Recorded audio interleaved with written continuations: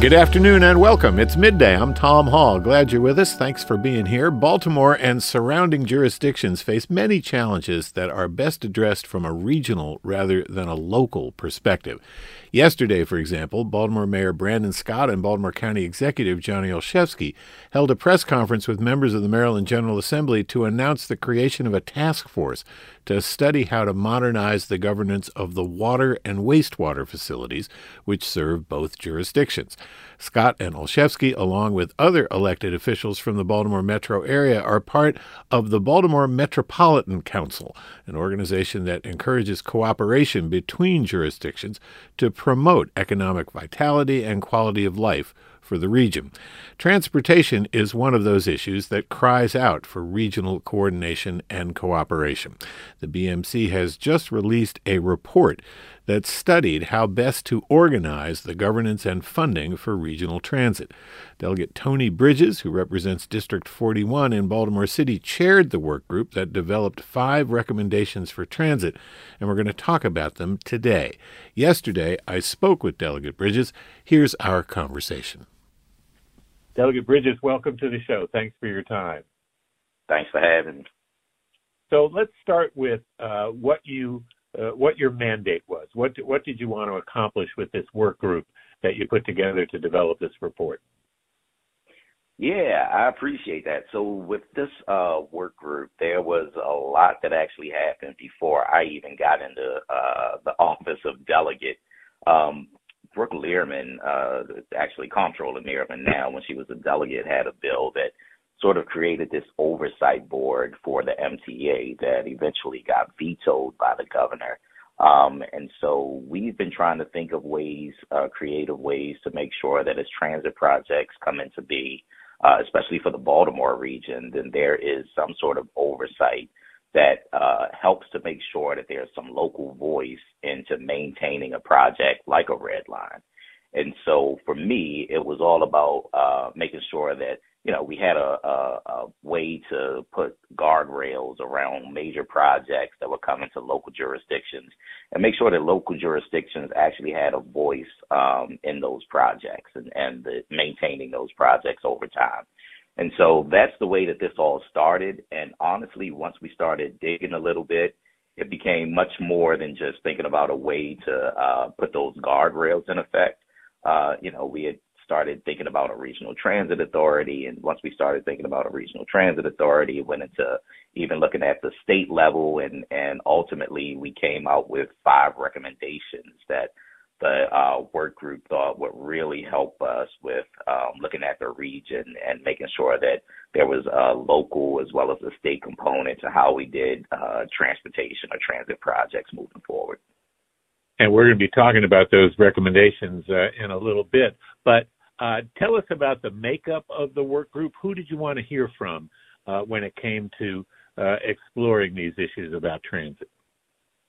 Yeah, so transit is really big in the Baltimore region, but it's bigger than just Baltimore City. I mean, during the pandemic, we saw that, ridership actually went down, but sort of plateaued when it came to the Baltimore region, the greater Baltimore region. And so we know that people in this area have a reliance on the transportation system.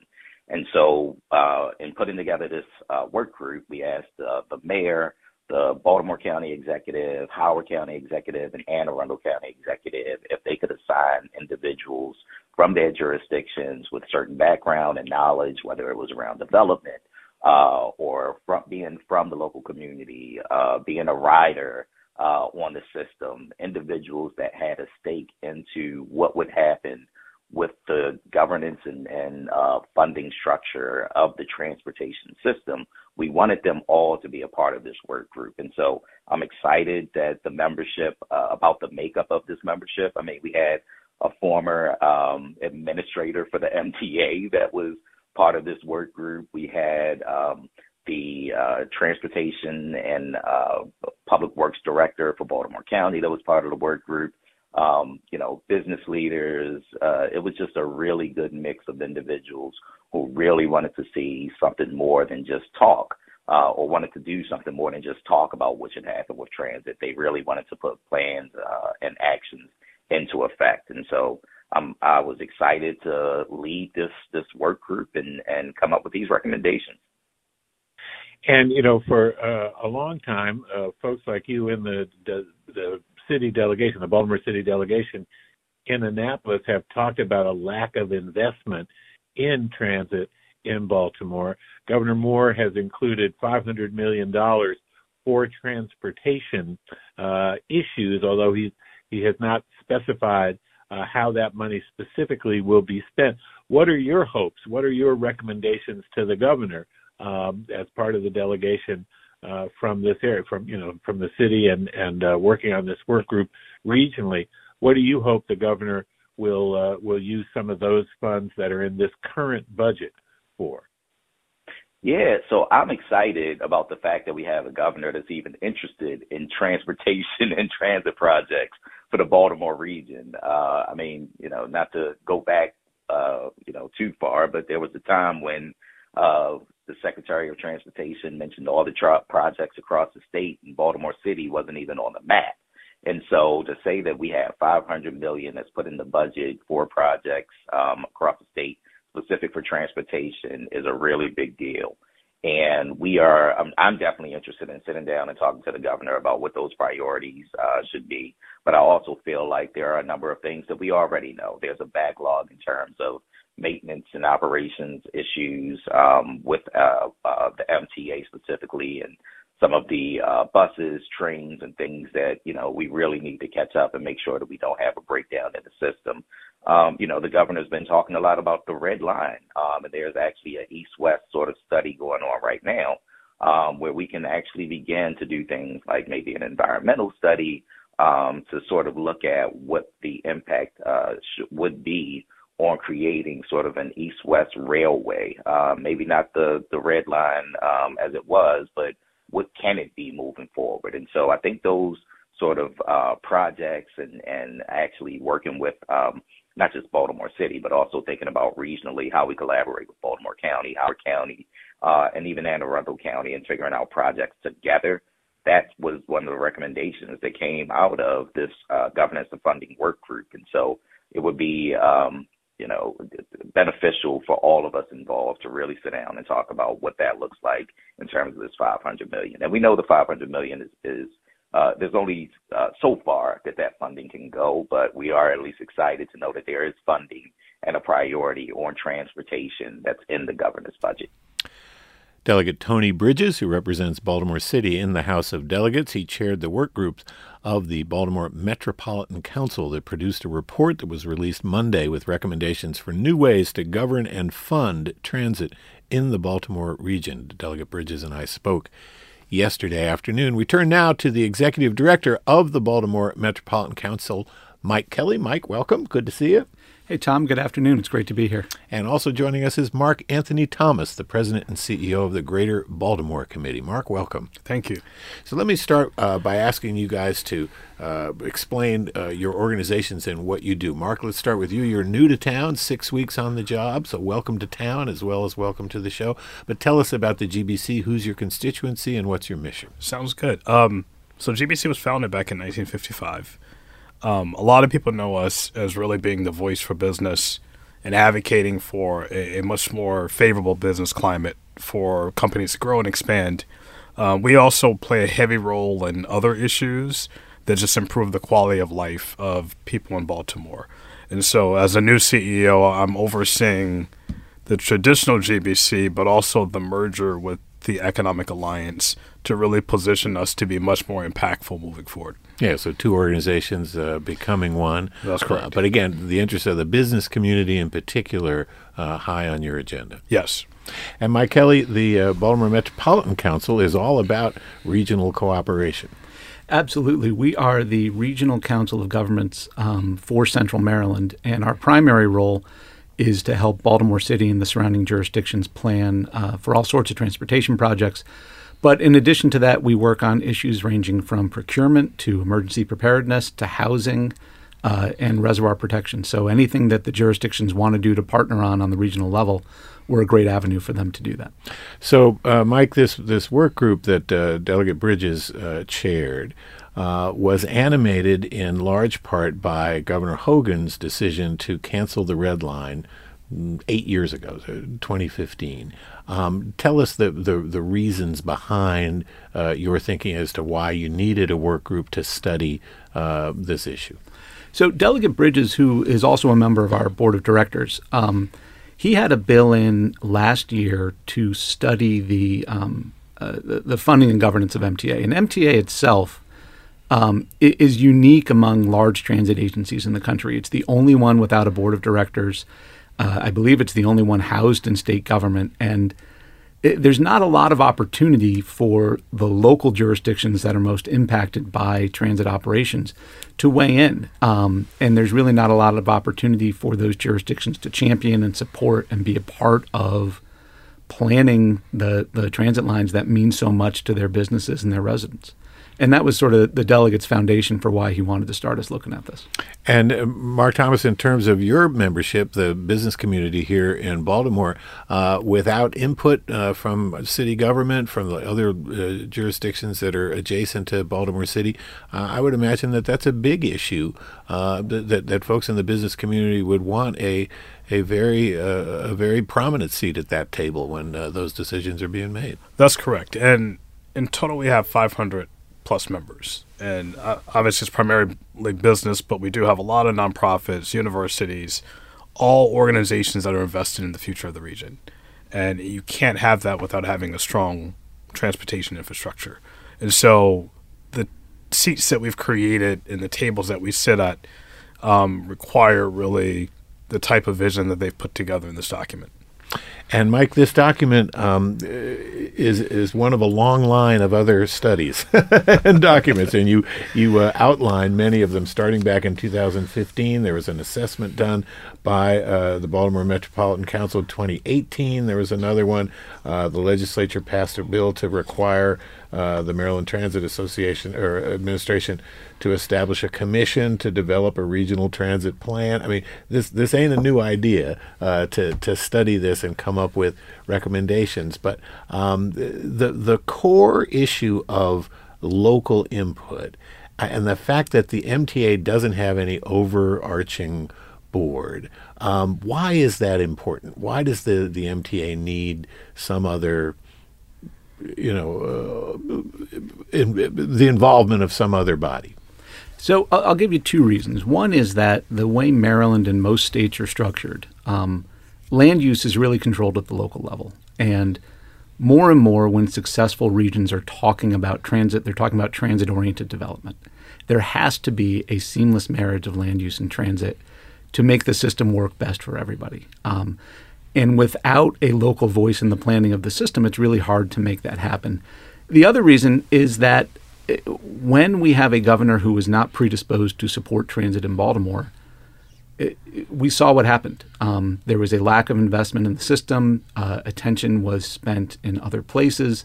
Even MTA itself, which initially in 1970 was created to be Baltimore's transit agency, the first rail project they've built since 1993 is 30 miles from Baltimore City. It's the Purple Line, which is a great project, but it's not one that is directly benefiting the people that MTA was formed to benefit.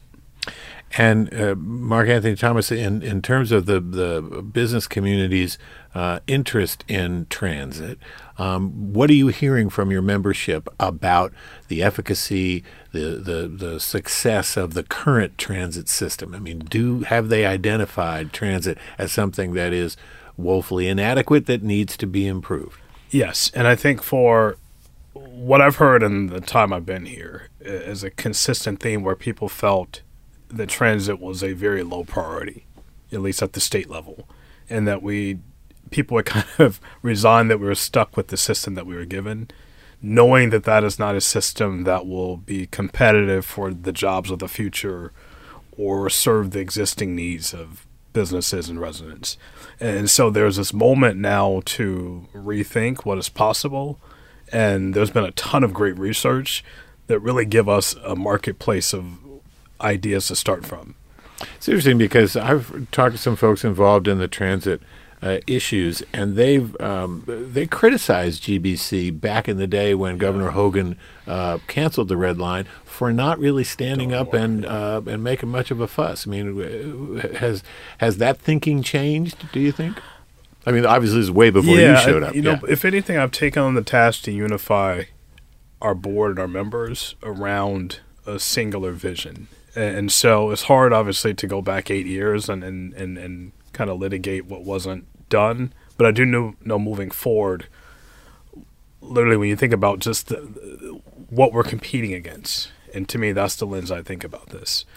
Right? And what are we competing against? Really for jobs and opportunities in the future, right? And so the regions that can coalesce around an economy that they want to build together, a transportation infrastructure that supports that, are the places that will see jobs and people flow.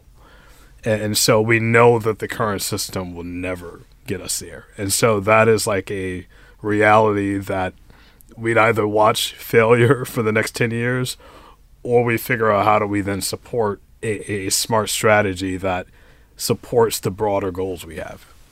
And Mike Kelly, there are 5 recommendations. You say that all 5 need to be implemented concurrently, so they're not one at a time. And we'll talk about each of them. The first is to create this thing called a Baltimore Regional Transit Commission. What would be their mandate? So this recommendation is essentially putting a commission or a board over the local service of MTA with very specific and limited powers. And they would oversee their purview would be the local buses, the light rail, the metro, and MARC investments in our region. And the way we laid it out, they would have 2 main jobs. One is to approve the administrator's budget request to the secretary and the governor every year. And the other is to approve updates to the regional transit plan. And when the work group looked at the potential of this group, weighing in on the budget and weighing in on the projects really, or the plan really pointed towards projects. And what this group, I think, as Delegate Bridges said, is really intended to do is to be guardrails on promised investments in our system. And with the idea is that it would be a group of champions and a group of influential supporters who would speak up for transit in ways that no one has before in Baltimore.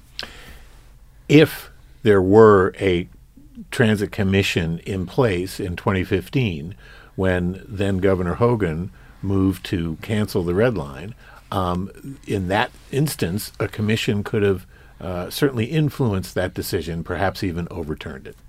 Absolutely. They would have had the chance to weigh in on whether or not that project was in the budget. And I think more importantly, they would have had the opportunity to talk about why the Red Line was important. And when that decision was made, there was silence on that issue, which I think that silence was heard by all of the communities that had supported the Red Line for 10 years and been promised that project. Mike Kelly is the executive director of the Baltimore Metropolitan Council. Mark Anthony Thomas is the president and CEO of the Greater Baltimore Committee. We're going to take a quick break, and when we come back, more on what should and could be done to improve our region's transit system. You can join us here at Midday, 410-662-8780. You can email us midday@wypr.org. You can tweet us at midday_WYPR. I'm Tom Hall. Stay with us.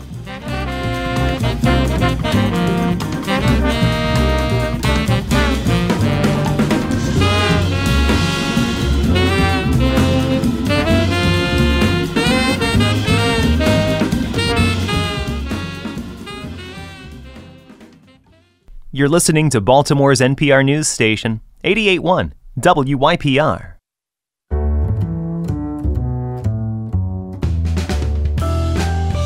And welcome back. It's Midday. I'm Tom Hall. By the way, coming up tomorrow, a conversation with Howard County Executive Calvin Ball about the top issues facing his jurisdiction. We'll also have a recap of Governor Wes Moore's first State of the State address, which he is delivering at this hour at the State House in Annapolis. WYPR's Matt Bush will tell us what the governor has top of mind as he sets priorities for his first legislative session. So that's coming up tomorrow on Midday. If you've just joined us today, we're talking about a new report on how to govern and how to fund the region's transit system. Mark Anthony Thomas is the president and CEO of the Greater Baltimore Committee, an organization that represents the private sector and nonprofits on a variety of issues, including transportation. Mike Kelly is the executive director of the Baltimore Metropolitan Council, a network of local leaders that facilitates cross-jurisdictional cooperation. To join us, we're at 410-662-8780, our email midday@wypr.org. You can tweet us at midday.wypr. So, Mike, to step back before the break, we were talking about the first recommendation, which is to establish this commission. And when you say that it would oversee, local bus, subway, light rail, it's not just for the city of Baltimore. Where else would what else would it encompass? So the commission would focus on MTA's core service area, which is essentially anywhere local MTA buses run, which is Baltimore City, Baltimore County, a little bit of Anne Arundel County, and then Howard County, which has an existing local bus line, but was interested in being part of this process. Yeah, so right now the city of Baltimore has its own thing, Anne Arundel County has its own thing, Howard County has its own thing, right? All in addition to MTA, yes. Yeah, in addition. So it's bulky at best. And Mark Anthony Thomas, people point to the cancellation of the Red Line as being a real just arrow in the heart of business development, economic development. Are you hearing, in terms of east-west mobility in the city, which the Red Line would have addressed? And believe me, there are plenty of folks in Baltimore. Larry Hogan wasn't the only person who didn't like the Red Line. There was plenty of local folks who opposed it at the time. But what are your members telling you about what it would mean if there were a meaningful, efficient way to get cross town from east to west in terms of employment? Well, I think the primary things are that obviously would improve connectivity and also access points, right? And so people know that the bottlenecks exist. They know that the traffic patterns, and they know that there are limitations on who has access to kind of get to the job centers that would have connected. And so looking back, it would have made tremendous progress on addressing those issues. I think where there's an opportunity, and you hear reference to this, is that in a future Red Line would look different, or it wouldn't necessarily follow the same path that was created before. And so it's a meaningful path to have a discussion on what would be needed now. And Mike Kelly, one of the things that a commission would accomplish or mitigate against is the changing whims of changing administrations, too. The commission would outlast any particular administration. So now we have in Wes Moore a governor who is certainly much more open to the idea of public transit than the last governor was. Who knows who the next governor will be? I mean, a commission would address that issue as well. We wouldn't necessarily be so subject to the whims of any particular administration. That's right. These projects take over a decade to create. As much as we would like to see the Red Line built as it was planned tomorrow, or at least some people would, that's not the way the funding works. That's not the way these projects work. And most likely, any major project is going to last longer than the 8 years that Wes Moore may be in office. And so by having staggered terms on the commission, you are creating those guardrails, and it's what Delegate Bridges was saying at the outset. That's really a critical part of what we're looking at. And Mark Anthony Thomas, one of the goals of creating this regional transit commission would be to create transparency in the budgeting. Why is that important? Why is it thought to be not transparent right now? And what sorts of information needs to be out there that's not readily accessible now? Yeah, and that's one of the areas I'm still learning, honestly. But the idea of it being put forth as a recommendation speaks to the feelings that people clearly have. And in creating that transparency, and it also gives space for people to weigh in, for people to analyze and interpret things before they kind of make it to the voting floor, right? And so my sense is that's what it's referencing, is that space for us to actually come to some consensus on what's being proposed before there's a line item that we see. Yeah. And Mike Kelly, you would agree with that? That's right. I mean, right now, the way the process works, the administrator makes a request to the secretary, and it makes its way to the governor's office. And So this is the administrator of the MTA, the Maryland Transit Administration. It was a woman named Holly Armstrong, right, who was appointed by Governor Hogan a year ago. Holly Arnold, who's been Arnold, a transit planner for a long time here in Baltimore, yeah. Yeah. And then to the Secretary of Transportation, Westmore just appointed a new Secretary of Transportation, Mr. Wiedefeld. Is that his name? Am I getting that right? Paul Wiedefeld, who is a known quantity in Maryland as well. Mm-hmm. So that process then would change how if there were a commission? It's sort of like what Mark was saying. There would be a public hearing of this commission meeting to talk about what the budget request looked like. It would be an open meeting where it could be discussed, where commissioners could ask questions in a public forum, where the public could come. And it would be a chance to bolster the things the administrator wants to do. One of the Delegate Bridges mentioned that we had a former administrator on our work group, Ron Hartman, who was the administrator in 1993. And Ron said that when he had ideas that the secretary or governor, and it was Governor Schaefer, didn't like, that idea was done. He didn't have a chance to push for it in any other way. And I'm sure that Holly struggled with this in her time as administrator as well. And it's a chance to have more voices than just the administrator pushing for transit investment in the administration. And your second recommendation is to require regional priorities for what's called the Consolidated Transportation Plan, the CTP. All right. So why are regional priorities at this point are they being ignored? I'm not sure they're being ignored, but they're not being officially voiced. And transportation dollars around the country are allocated regionally. That's why my organization exists. But we don't have a role in the budget request process. And all we're suggesting there, this is really sort of the simplest of our recommendations, is that Baltimore City and the surrounding counties come together and identify one or two key priority projects. It would probably be a transit project, but it could be investment in the port. It could be major improvements on the Beltway, whatever it was, that at some level it's noted that multiple jurisdictions want specific projects that benefit the 3+ million people who live in our region. Yeah, and obviously, I mean, Mark Thomas, in terms of the GBC, the Greater Baltimore Committee, you've got employers who are employing people who come into the city, yes, but they don't necessarily live in the city. That's correct. And you think about not just employers, right? If you're in the real estate industry, you have multiple businesses that need to see access points for a workforce that can come from multiple counties. And so from our perspective, anything that makes that more seamless positions us to actually thrive more and attract more jobs and create more opportunity.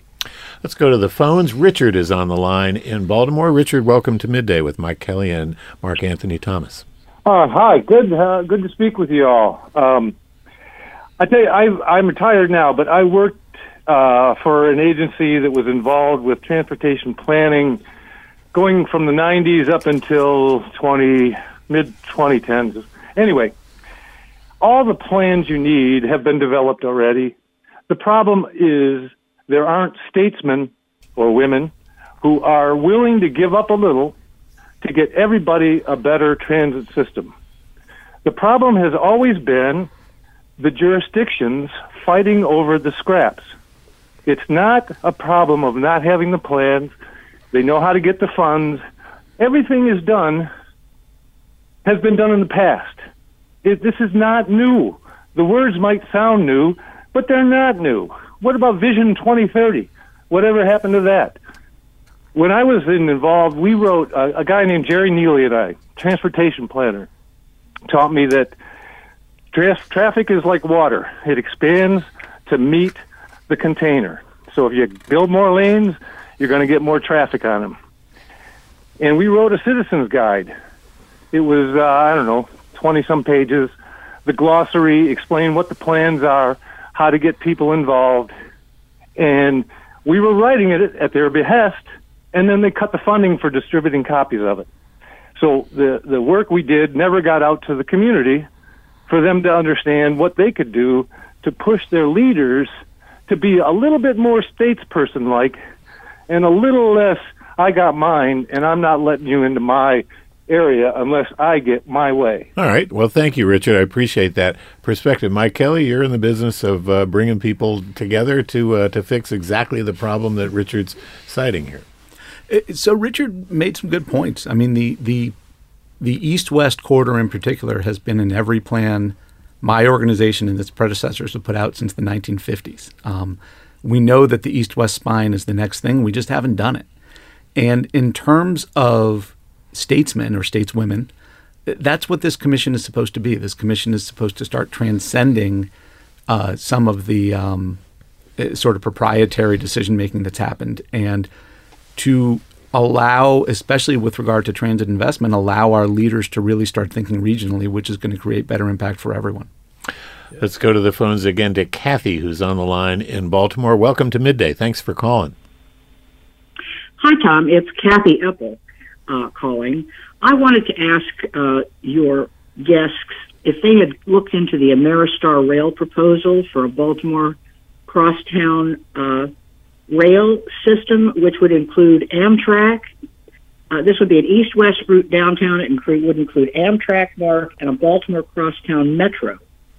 And they would go into Charles Center. They would start at a parking lot near the Beltway, close to UMBC, come into downtown. They'd go near the University of Maryland Hospital, the stadiums, Hopkins, over to Hopkins, the theater district, the research companies, Inner Harbor, Johns Hopkins University, over to Hopkins Bayview, where there'd be another parking lot. This would get Amtrak passengers who come to Baltimore. They want to be at the Inner Harbor. They don't want to be at Penn Station. It also would take commuters into Baltimore. The currently proposed B&P tunnel only takes commuters out of Baltimore over to D.C. from northern Baltimore.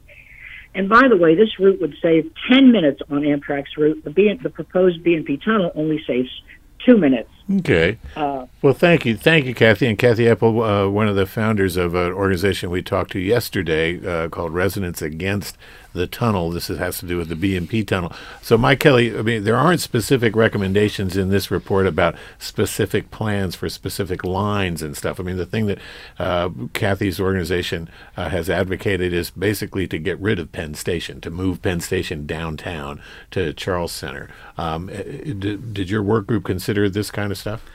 No, you're right about sort of the focus of our group. We're really looking at governance structures. I do know there's been a number of proposals over the years to move Penn Station.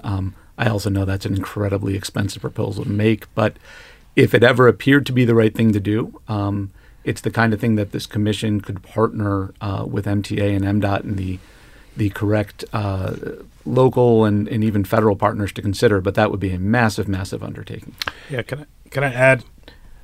Also, when you think about where our train stations are, if you look at what's happening in Boston and Philadelphia, you see really future-focused developments that will amplify kind of those surrounding locations. And you can envision here where our station is with the development plans that are in the works, that it really becoming much more of a destination than the harbor may appear to be today in comparison. Yeah. Seriously, I was eating dinner a couple of years ago at one of the restaurants on Charles Street right next to the train station. And the maitre d' of the restaurant told me that when the new apartment building that was had just been completed right across the street from Penn Station, right across the street from the parking lot, it's one with all the different colors on the red and orange and green. He said it sold out in a heartbeat. I mean, everybody just piled in there because they could walk out of their apartment, get on a train, and go to D.C. And he said they had no trouble renting those apartments. Interesting how transit is just it's such a magnet for workers and for economic activity. And some of these proposals, as you said, I mean, people have talked about moving Penn Station, for a long time, and a number of other proposals. They got to come up with something. Let me ask you about another recommendation before we take a quick break, Mike Kelly. And this has to do with the LOTS program, which is locally operated transit system in the region. Tell us how the LOTS work now and how they would work under your proposal. So the LOTS are sort of briefly, the local transit agencies, Hartford Transit, the Towson Loop, that our local jurisdictions themselves run, they're funded by a pretty complex stream of state and federal funding that goes into it. And the request here, historically, the LOTS funding has just been granted by MDOT. There's not a public process or a formula that our local governments can rely on. And again, let me just, for listeners who aren't on top of it, MDOT is different than MTA. So MDOT is the Maryland Department of Transportation. And how does that differ exactly from the Maryland Transit Administration? So that's actually interesting because MDOT, our State Department of Transportation, is where the Maryland Transportation Administration lives. We're one of the few states in the country that has a statewide transit agency. So I apologize. I can live my entire life in acronyms. Yeah. It does not make me a very interesting person. But the LOTS agencies themselves are simply asking for a little more transparency in how their money's allocated and how they might be able to get more to grow their systems, which is something that, for example, County Executive Olszewski in Baltimore County wants to do. Which like with the Towson Circulator. Absolutely. That's part of the LOTS thing? That's their LOTS line, and he wants to make that bigger. And they're asking for the state to be a partner in helping to make that happen. Yeah.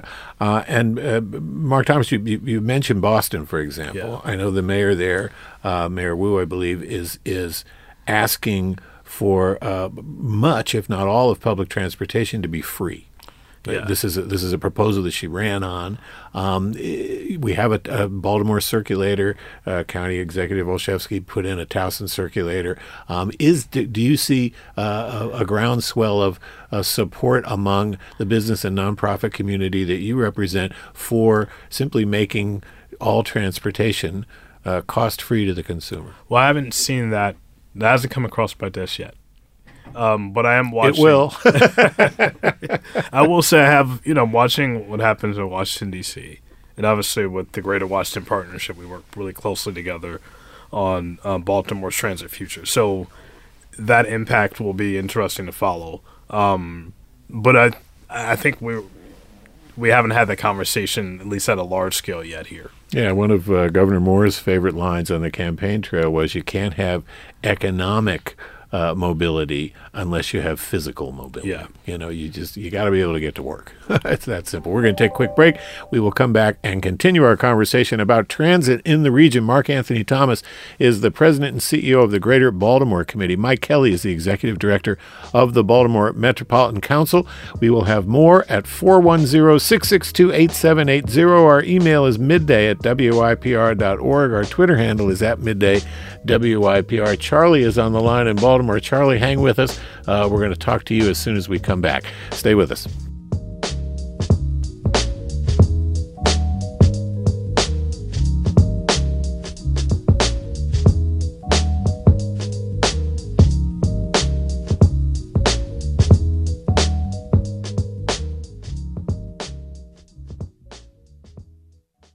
This is 88.1 WYPR. Welcome back. It's midday. I'm Tom Hall. If you've just joined us, we're talking transit today. Governor Wes Moore has included $500 million for an as-yet unnamed transportation group of initiatives in his budget. The focus of our conversation today here on Midday is a report released Monday by a work group of the Baltimore Metropolitan Council about how best to govern and fund the Baltimore region's transportation system. Governor Larry Hogan canceled the Red Line project in Baltimore in 2015. That was a transit project that was funded in part with nearly $1 billion of federal government subsidies. The Red Line would have expanded east-west mobility in the city, and many contend that it would have been a substantial driver of economic growth. Governor Hogan did proceed with the construction of the Purple Line in the D.C. suburbs. That project ended up costing considerably more than was originally budgeted. Ironically, the cost of the overruns alone for the Purple Line equaled what it would have cost to build the Red Line. A settlement over a dispute with one of the contractors for the Purple Line is about twice what the state spent to develop the Baltimore Link program, the bus rerouting program that many riders and analysts alike think has been something of a failure. Mike Kelly is the executive director of the Baltimore Metropolitan Council. Mark Anthony Thomas is the president and CEO of the Greater Baltimore Committee. To join us, 410-662-8780. Our email midday@wypr.org. You can tweet us at midday@WYPR. Let's go to Charlie, who's on the line in Baltimore. Welcome to the show. Thanks for your call. Yeah, this is the first time I called in, but I had to call in. I drive for Uber, and I've been driving for a while. One topic that hasn't been discussed yet is how much Baltimore City residents are paying to get their children to school using the Uber transportation. Because the buses are so bad and because they're going to school at dark or late, they don't trust being out there. I have one lady, just to take her son to school, elementary school, because they didn't want to walk through the neighborhood. I think it was like a mile and a half. She spends about $700 a month, in Uber fees. In the mornings, all I do is take children to school all day long, and then in the afternoon. So at 2 o'clock, it starts up again because the families, and I ask them, where are you getting this money to pay for these Ubers? They're like, my mom has to pay for it. So then the other thing is when I take people to work, and they have to work out in the county, their first 2 hours of work is going to Uber. Yeah. And I asked them, I'm like, do you realize that you have to work 2 hours just to pay for your transportation to work? But it's so bad that that's the only option that they have, or they don't feel safe. Yeah, well, Charlie, that's a really great and important point. I appreciate the call. And Mark Anthony Thomas, there is a racial component to transportation. There's a guy named Sam Jordan who runs an operation or an organization, the Transit Equity Alliance. Jimmy Rouse, who runs a thing called Baltimore Transit Choices, said a year or so ago that the bus system here in Baltimore is 80 bus drivers short, and the light rail system 20 light rail engineers short. So it's a person power. It's an employee paucity issue. I mean, Jimmy contends that the Baltimore Link, the actual system, isn't at fault. It's the fact that there's not enough people to make the system work. Therefore, we've got people showing up to work late. 70% of students polled by the Fund for Educational Excellence said that they were late to their first period class sometimes 2 or 3 times a week. It's just there are certain people who are served by the transportation system that we have and other people who are not. No, and I think that needs to be part of the conversation. I know the staffing issue is one that we've heard our new electeds really call out. It is one that is central to the Baltimore Transit Futures campaign that we have. I think in not talking about some of these underlying racial issues, it kind of muddies the conversation on transit. And I think we'll have to really bring that out of the shadows to really have a fair conversation moving forward.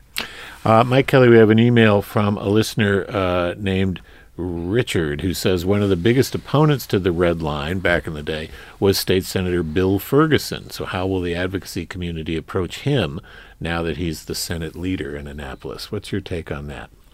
So Senator Ferguson, the Senate president, actually sits on our board, and he was one of the board members who asked us to put this work group together. I think his position on the Red Line has been misconstrued over the years. It was the reality was that project was canceled by the executive branch. I'm not sure what any legislator could have done to change that. What I do know is that in recent years, when the Senate president has talked about the Red Line or a potential east-west corridor, he's been very much in favor. He wants to see it done. He wants to see economic development happen. And he wants to see our transit system be a benefit to both residents and businesses, so that, as Mark was saying earlier, we can be a place that's competitive nationally and globally.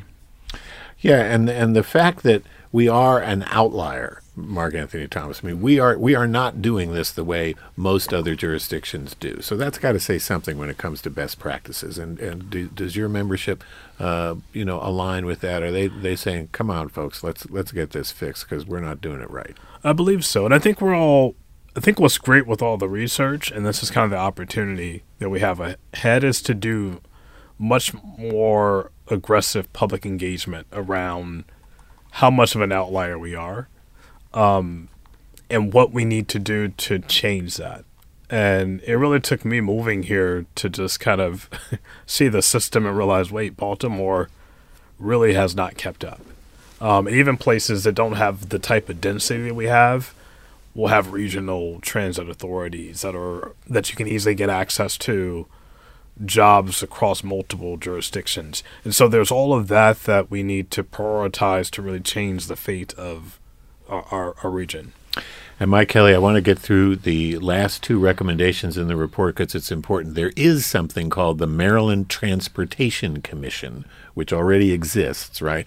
And you're saying that it needs to be reconstituted. It needs to have a clearer and more specific mandate. What do we need to see? The Maryland Transportation Commission. And this is different than the Baltimore Regional Transit Commission that you're also recommending. That's right. The Maryland Transportation Commission was conceived in 1970 when the State Department of Transportation was reconstructed to be a senior level advisory group to the Secretary and the Governor, a statewide group to weigh in on big issues. In recent years, that their role has really been to dedicate roads, and all we're asking is that that group be reconstituted and empowered to provide the advice that they were supposed to advise initially. Tell us then about conducting a formal study to create something called the Baltimore Regional Transit Authority. How would that differ from the Baltimore Regional Transit Commission? So right now, MTA exists in state government. It has the backing of our state's Transportation Trust Fund. The commission that we talked about initially would not remove MTA from that. It would keep MTA a state agency.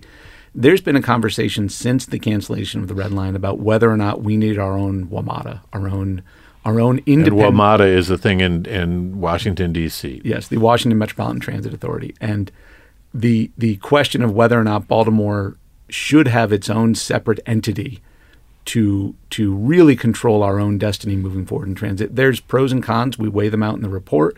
There's a lot that really needs to be considered. First, whether or not it is the right move to make. And then there's incredibly complex issues about what a transition would look like. And that's what this study, which Delegate Bridges, his first bill is actually out. It's House Bill 491. That's what this study commission would look at, is determining first, is this the right move for us to make? And second, what are the steps we have to do to make it happen? And Mark Anthony Thomas, in our last 20 seconds here, who needs to be on that group that's making that determination? Who do you think folks need to hear from to decide whether this is the right or wrong move? Well, I think it's a mix of people we've elected and also stakeholders, and that's business, academia, key residents. Like, all of us need to have some voice with the right information to make the right advisory recommendations to the people who ultimately would be funding these efforts. All right. Well, welcome to town again, Thank you. Mark Thomas. It's good to have you here, and I wish you good luck and Godspeed. It's an important position to herd all the chickens that you got to herd when it comes to an organization as large and as potentially influential as the GBC. So thank you for your time. Thank you. And Mike Kelly, I think the Baltimore Metropolitan Council, you and I collaborated on a wonderful podcast called Chesapeake Connect, talking about best practices from around the country and how important it is for regional cooperation, and that's the work that you do, and it's really important. So thank you for your time as well. Well, great, Tom. Thanks for having us, and it was great to see you in person. Yeah, we've been doing a lot of Zoom back in the day. All right, Mark Anthony Thomas, President and CEO of the Greater Baltimore Committee, Mike Kelly from the Baltimore Metropolitan Council. We've got a link to the BMC Workgroup report on our website, so check that out. That's it for us today. Coming up tomorrow, I'll talk to Calvin Ball. He happens to be the chair of the board of the Baltimore Metropolitan Council. He's also the executive in Howard County. So join us then. Thank you for joining us today. Future City is on the way after news at the top of the hour, so stick around for that. I'm Tom Hall. Have a great day. This is your public radio, 88.1 WYPR.